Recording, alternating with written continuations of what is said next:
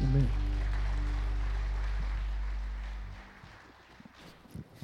Amen. That makes me want to shout Yahweh, Yahweh all day, don't you all? We're blessed that God has revealed Himself to us. He has given us His Word. And in the Bible, we have 4 Gospels, Matthew, Mark, Luke, and John. And these 4 Gospels record the life, the birth, the teachings, the crucifixion, and the resurrection of Jesus. And all 4 of the Gospel writers present a little bit different take on the life of Jesus. Matthew presents Jesus as the sovereign king. I like that. Mark presents him as a suffering servant. Luke presents him as the Son of Man and highlights his humanity. And John calls him the Son of God and really highlights his divinity. So this morning we're going to be in Matthew chapter 1. And we're going to talk about the coming of Jesus and the incarnation. God becoming man, born as a baby, is probably the greatest miracle in history.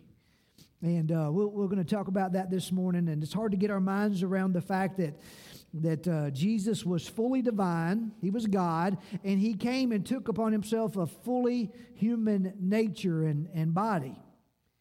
He was born a baby, and yet He sustained the universe. There was a time when He was an hour old, and yet He existed for eternity. He died, and yet He conquered death. He has returned to heaven, and yet He is present with us. And so that's why we study theology. We study about God because we can spend our whole lives studying God and really only scratch the surface. That's how big God is. And so this morning we're going to try to look at Him a little bit more. I'm in Matthew chapter 1. We're going to talk about the pathway of Jesus' coming. And so if you'll help me honor God's word, I invite you to stand. We're going to cover most of Matthew 1 today, but we're going to read verses 18 to 25 as we get started. Now the birth of Jesus Christ took place in this way. When His mother Mary had been betrothed to Joseph, before they came together, she was found to be with child from the Holy Spirit, and her husband Joseph, being a just and unwilling to put her to shame, resolved to divorce her quietly. But as he considered these things, behold, an angel of the Lord appeared to him in a dream, saying, Joseph, son of David, do not fear to take Mary as your wife, for that which is conceived in her is from the Holy Spirit. She will bear a son, and you shall call his name Jesus, for he will save his people from their sins. All this took place to fulfill what the Lord had spoken by the prophet. Behold, the virgin shall conceive and bear a son, and they shall call his name Emmanuel, which means God with us. When Joseph woke from his sleep, he did as the angel of the Lord commanded him. He took his wife, but he knew her not until she had given birth to a son, and he called his name Jesus. And we celebrate this morning the coming of Jesus, the one who would come and take away our sins. And we pray that Jesus would be lifted up. We pray we'd better have an understanding of how this all came to pass and the graciousness that you offer through faith in Jesus to save us and to forgive us. I pray your Spirit this morning would teach us. Your word is living and active, and we ask, Father, that it would have its full effect this morning for your glory. And we pray in Jesus' name. Amen. You can be seated. I love Matthew 1, and we're going to look back at the genealogy before we get done this morning. But verse 18 says, now the birth of Jesus Christ took place in this way. And I just say I believe every detail of it. And so the first thing I want us to do is affirm the setting of Christ's coming. Affirm the setting. Verse 18, when his mother Mary had been betrothed to Joseph. And you all know that this betrothal is much more than an engagement. It's a legally binding contract that could only be broken by divorce or death. And it's really the first stage of marriage. The second stage would be the actual ceremony. So they're betrothed. And it says that Mary had been betrothed to Joseph before they came together. And so that's referring to sexual intimacy. And so we know that Mary was a virgin. And as we celebrate the birth of Christ, we affirm that Jesus was born to a virgin mother. She was found to be with child from the Holy Spirit. This with child means that she's pregnant. This particular pregnancy came about not by man, but by the work of the Holy Spirit. It's important because verse 22 says, all of this took place to fulfill what the Lord had spoken by the prophet. The prophet was Isaiah. Behold, the virgin shall conceive and bear a son, and they shall call his name Emmanuel, which means God with us. And so Isaiah had prophesied about this virgin conception about 700 years earlier. Now, this virgin conception is a great miracle, mysterious even, but we know that God was working out his plan of bringing divinity and humanity together in his Son, Jesus Christ. And so physically, Mary was Jesus' mother, his earthly mother. And if you remember back to last week, Jesus would be the offspring, the seed of the woman who would ultimately come to crush the head of Satan. Now, Matthew specifies that he was sent from the Holy Spirit. Now, her husband Joseph, verse 19 says, was a just man, unwilling to put her to shame, resolved to divorce her quietly. So Joseph obviously understood the birds and the bees, and he would have assumed that Mary had been unfaithful. And so he had two options. He could publicly disgrace her, or he could privately divorce her. Well, in his kindness, he was just going to divorce her quietly. But verse 20 says, as he considered these things, behold, an angel of the Lord appeared to him in a dream. And so Joseph goes to sleep. Angel appears to him, addresses him, Joseph, son of David. We're going to talk about Joseph's lineage. But the angel says, do not fear to take Mary as your wife, for that which is conceived in her is from the Holy Spirit. And so not only was Jesus born of a virgin mother, we could rightly say that Jesus was born of an adoptive father. And so Joseph, and again, this son of David, that takes us back to chapter 1, verse 1. This is the book of the genealogy of Jesus Christ, the son of David. Jesus would come from the line of David. Well, Joseph was in the line of David. And when Joseph awoke from his dream, verse 24 says he did exactly what the angel told him, angel commanded him, and he took his wife. He knew her not until she had given birth to a son, and he called his name Jesus. Joseph called the baby's name Jesus. The fathers had the privilege of naming their children. Now, we notice something interesting in Matthew's genealogy. Matthew never identifies Joseph as the father of Jesus. What he does do in verse 16, he says, Jacob, the father of Joseph, the husband of Mary, of whom Jesus was born. And so Joseph is identified as the husband of Mary rather than the father of Jesus. But after the angel appears, Joseph takes Mary as his wife. He adopts this child as his own. And when Jesus is born, Joseph calls his name Jesus. And so it is through adoption that Jesus is connected to the line of David through Joseph.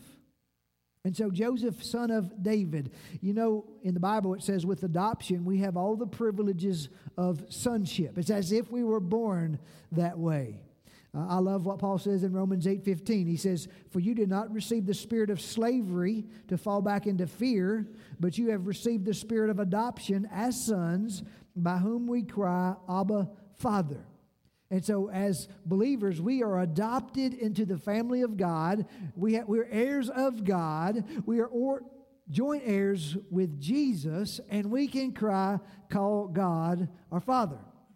And so that's what it means to be adopted. And so we're adopted into the family through faith. So Jesus was born of a virgin mother. He was born to an adoptive father. And Jesus was born into a sinful world. That's the reason for his coming.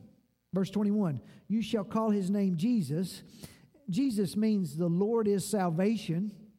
You shall call his name Jesus, for he will save his people from their sins. And so Matthew just lays out the mission for which Jesus came, and that is to save sinners. And part of the reason for the virgin birth is that if Joseph had been Jesus' father, he would have passed on to him the sin nature. But we understand this, that salvation does not come from man, but from God. We understand that virgin birth is not normal or natural, and that salvation does not come from the natural work of man, but it comes from God. And ultimately, Jesus is God's Son, the eternal Son of God. And so we affirm the birth of Jesus, the virgin birth, and we affirm the entire biblical account of the coming of Jesus. So we got that part. The most important part this morning is I want to announce the salvation that comes from Jesus' coming. I want to try to do this in a timely manner. I know you all have some food on your minds. But the first part of Matthew 1 is so rich. Matthew wants to trace Jesus' line back through David, who was king, and ultimately back through Abraham, who was the father of the Jewish people. So we could ask the question there in verse 2, Abraham was the father of Isaac, and this whole line begins with Abraham, and we might ask the question, well, where does Abraham come from anyway? Well, we find Abraham at the end of Genesis chapter 11. He's in the land of Haran, and God chose him to be the father of a new people, a new nation, the Jewish nation. And so he calls Abraham out. He makes these promises to Abraham. And so he's the first man in Matthew's genealogy. Then we get Abraham, who had Isaac, who had Jacob, who had Judah. And we're familiar with that terminology. And so from this line, Matthew runs us through from Abraham all the way to verse 25, the birth of Jesus, the one who would save us from our sins. And here's what I think we notice, or we should notice, through Matthew's genealogy. First of all, God saves by His sovereign grace. God saves by His sovereign grace. First, He chose Abraham by His grace to be the father of His people. Listen, there's nothing good in Abraham. You can read about Abraham. He was a pagan. He was in a foreign land, and God had a special plan for him. And so He calls him out, tells him to leave the land, and sends him to the promised land. If we go through this genealogy, and we won't go through every name in this genealogy, but if we do, we could go back to the Old Testament and learn about each of these people. And what we realize is that this genealogy is full of sinful men and women. And so let's notice the sinfulness of man. Listen, even the best ones on this list, if you start in verse 1 and go through verse, even the best ones on this, Abraham, he twice lied about his wife being his sister. He had a polygamous relationship with his servant Hagar. He has Jacob, and Jacob is called a deceiver. He deceives his brother Esau and gets his birthright and his blessings. We find David in here. He commits adultery. He has an innocent man murdered. He has a son named Solomon. He's a polygamist. He has 700 wives. And we could just walk through this list, and there's all kinds of kings. And if you read through Samuel and Chronicles and 1st and 2nd Kings, you'll find the names of these kings. Rehoboam, Abijah, Asaph, Jehoshaphat, Uzziah, Jotham, Hezekiah, Manasseh, Amos. You'll read about them, and most of them are evil kings. They turned from God. They led God's people into idolatry. Some of the great grandparents of Jesus, some of them hated God. Some of them worshiped idols. Some of them did evil in the sight of God.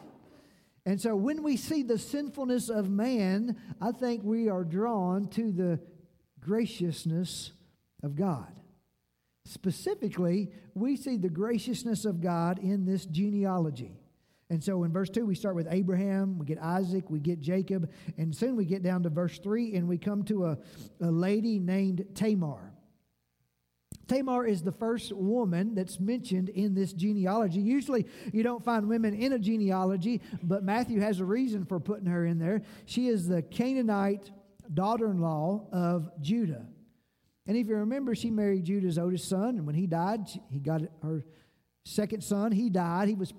She was promised his third son, and Judah didn't keep his promise, if you remember. And so when we come to Genesis 38, we find Tamar. She disguises herself as a prostitute, and she tricks Judah, who was her father-in-law, into having sexual relations with her. And from that incestuous relationship are born twin sons, Perez, and Zerah.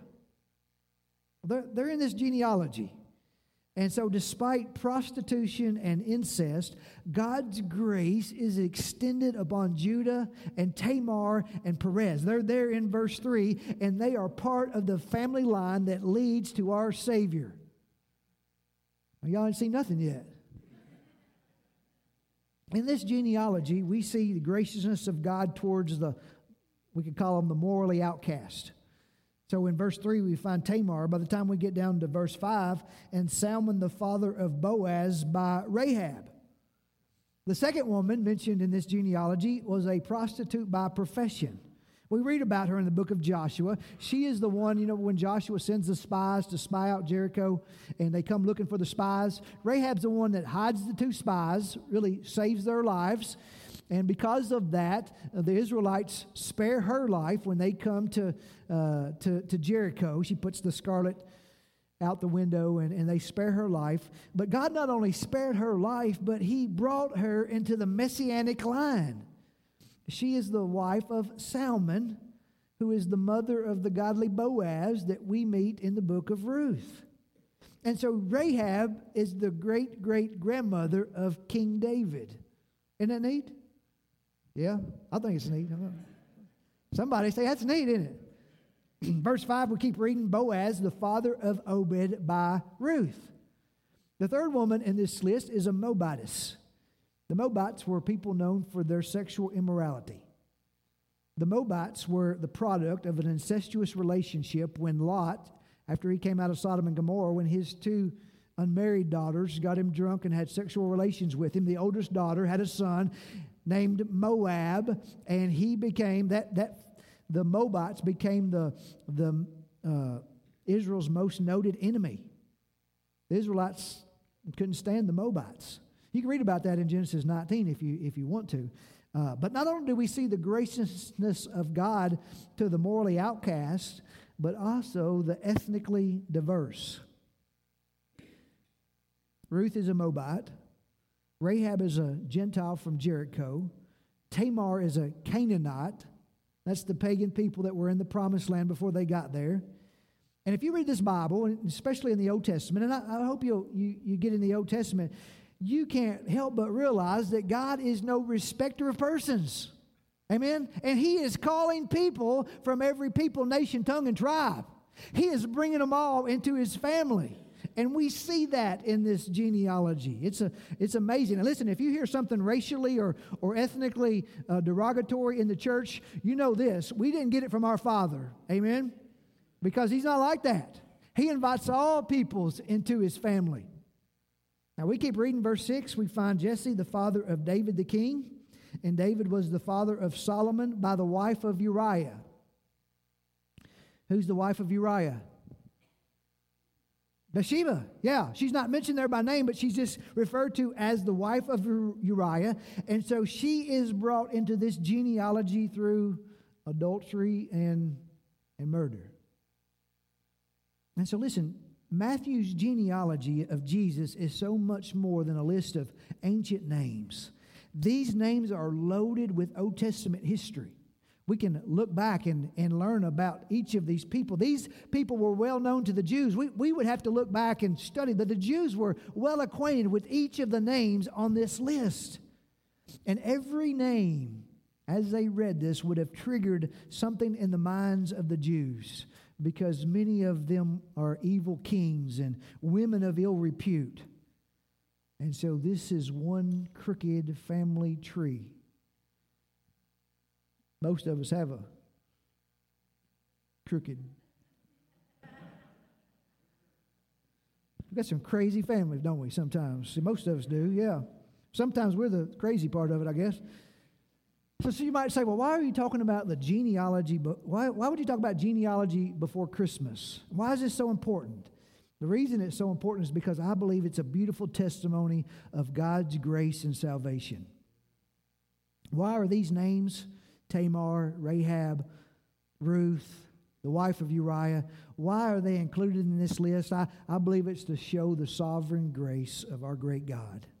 And, the past few years we've heard more and more about sexual scandals. We're always hearing about those. It's interesting that all four of these women in some way were surrounded by a sexual scandal. And that all kind of sets the stage, as Matthew is telling this genealogy, that kind of sets the stage for verse 18, because along comes Mary, who is an unwed, pregnant girl who claims she's a virgin. And so just when there's about to be another scandal, the angel comes and clears it all up for us, doesn't he? And so I just want to point out that this is the family tree from which Jesus would be born. And when he was born, he was called a friend of sinners. And he said, I didn't come to call the righteous, but sinners. And so we're sinners, amen? But God is full of grace, and his graciousness is greater than all of our sins.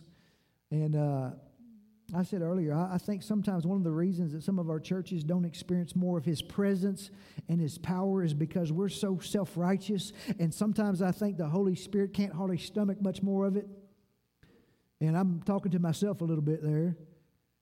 I mentioned earlier, this is my 19th year of getting to preach in Christmas season, and I'm humbled by that privilege.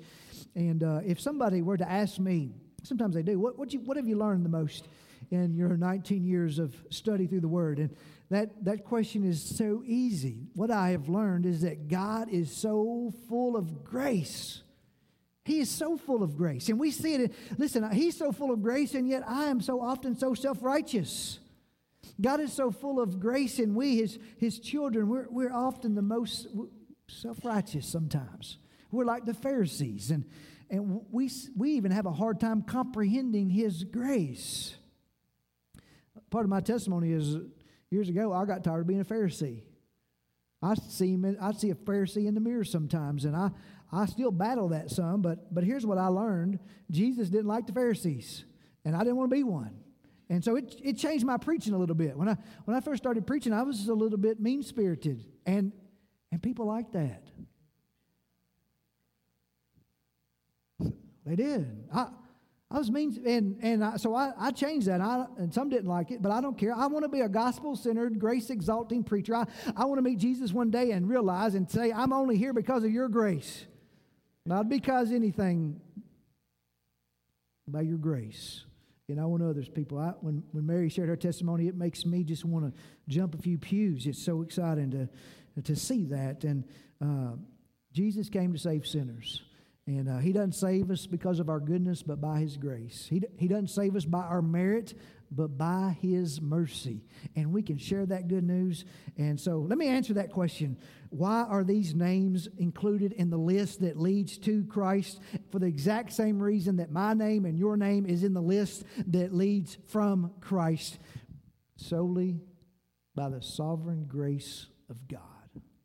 And praise God that he delights in saving immoral, sinful outcasts. And listen, I love preaching the gospel because I can go and say that God is able to save to the uttermost those who will come to him through his son Jesus. It don't matter what your past was, God is able to save you. I love verse 21. You shall call his name Jesus, for he will save his people from their sins. And so Christmas is really about God's gift to us, and that gift is his son. And so God saves by his sacrificing gift. Now, we saw the role of the Holy Spirit in the coming of Jesus. He was, we read about that. John 3:16 shows us the role of the Father. For God so loved the world that he sent his only Son, his only begotten Son. And so the Father gave us his Son. What a gift. He gave us a Son that whoever believes in him will not perish, but have eternal life. And so the Father would give us his Son. He would allow his Son to leave heaven, to come to earth, to suffer and die so that we could be saved. And that's the reason we can't celebrate Christmas apart from the cross and the resurrection, simply because the angel announced why he was coming to save his people from their sins. So he came to be our deliverer. And we'll take this whole month just to talk about this special deliverer who would come. I want to take just a moment and make sure you understand that we're all sinners. And we're sinners. Our God and Creator is holy. That means he never sinned. He's separated from sin. Our sin separates us from God. Our God is not only holy, but he is just and righteous. He is going to punish sin. The Bible says that he'll by no means clear the guilty. And listen, we're guilty. And the Bible says that the wages of sin is death. It's death and separation. That's what we deserve. And so Jesus would come, and he didn't have a sin nature, and he never sinned.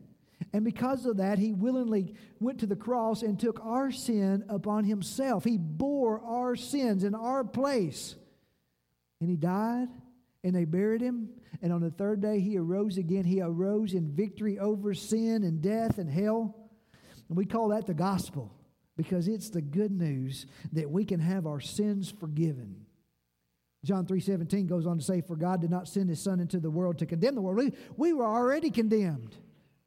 We're already living under the condemnation of our sins. He didn't send his Son into the world to condemn the world, but in order that the world might be saved through him. And so I hope this morning that you have received the gift of salvation. I hope you know that when I say we're sinners, we're in that boat together. Romans 6:23, the wages of sin is death, but the free gift of God is eternal life through Jesus Christ our Lord. That is the gift of all gifts. It's the gift of salvation. And it's offered to you this morning if you'll turn from your sins. And if you'll turn from trusting in yourself and turn to Jesus Christ. Put your faith in Jesus. Let me close with this last point. God saves for his supreme glory. You remember the promise that God made to Abraham back in Genesis 12? He called Abram out, and he says, "Go from this country, and I'm going to take you to a new land, and I'm going to make you a great nation, and I'm going to bless your name, and I'm going to bless those who bless you. I'm going to curse those who curse you." And he says that, "And in you all the families of the earth shall be blessed." Well, that promise we see as being fulfilled in this genealogy, in this list. And Matthew kind of wants to connect the dots for us. And so, yes, Jesus was born a Jew. He was a son of David, and yet they're not all Jews in his line, in his genealogy. And he would call 12 disciples, and he would teach them. And before he ascended back to heaven, he gave them a commission. He says, "I want you to go to all the nations. I want you to go share this good news with all the nations and baptize them and teach them, but to all the nations." And so, church, God's salvation is to be made known to all the people. Psalm 67, verse 3 says, "Let the peoples praise you, O Lord. Let all the peoples praise you." I mean, we make a big deal about the Lottie Moon Christmas offering because we want all the peoples in the world, and there are people in the world today who have never heard the name of Jesus. And we want all the peoples to praise him. And so, church, the glory of Christmas is in the fact that Jesus, our Savior, has come, and he came into the world with a mission, and that mission was to save sinners. And I just want to declare to you this morning that he accomplished his purpose, and he paid for our sins. And we, as his people, we're commissioned to go out with the good news and invite people to come and be part of his kingdom. And it's an everlasting kingdom, and we can invite people into it, so that God would be known and glorified to the ends of the earth. And so may his church, may we go share this good news and tell people about this gift of salvation that's available. This morning we're going to have an invitation, and an invitation is just an opportunity for you to respond to God's word. I hope as we've considered the pathway of Jesus' coming, as we've looked at Jesus' family tree, I hope you've recognized God's grace. Grace that he extends towards liars and adulterers and prostitutes and sexually immoral and you name it. But my aim is not for you just to recognize God's grace and his gift of salvation. My desire is for you to receive this free gift of salvation. Listen, his grace is available to you today. And so will you come and be saved today? Verse 21, we'll close with this. "She will bear a son, and you shall call his name Jesus, for he will save his people from their sins." Let me ask you this morning, have you been saved from your sins? Will you bow with me for just a moment? We're going to pray, and praise team's going to come. And before we pray, heads are bowed. I wonder if anybody would like to just raise your hand this morning and say, "I want to surrender my heart and life to Jesus." And I want to be adopted into His family by His grace. Anybody here just know you're lost this morning? Want me to pray for you? Want to surrender your life to Jesus? Be brought into His family? All right, let's pray. Father, thank you for all the good news that Jesus came to save sinners. And Lord, as we think about all those that are gathered in this room, we know we have one thing in common. We're but sinners. And you're a God who's mighty to save. And Lord, just your coming to this earth proved how much you love us. And Lord, my finite brain can't even grasp all that you did for us in Christ. But we know that you're good and you're gracious. You invite people to be saved. And regardless of what kind of environment, what kind of past they may have, Lord, your grace is greater than all of our sins. I pray someone would have their eyes open this morning to that truth and realize that even they can be saved by your grace. Save someone this morning, we pray, Lord. In Jesus' name, amen. Stand with me this morning and listen, I just want to, if you're not saved, I want you to be saved. I want to tell you more about God's grace. And so you respond. I'd love to talk to you about that. If you want to take the Lord's Supper or want to join the church, or if you have any type of questions about having a relationship with Jesus Christ, I'd love to speak to you about that. You respond this morning, would you?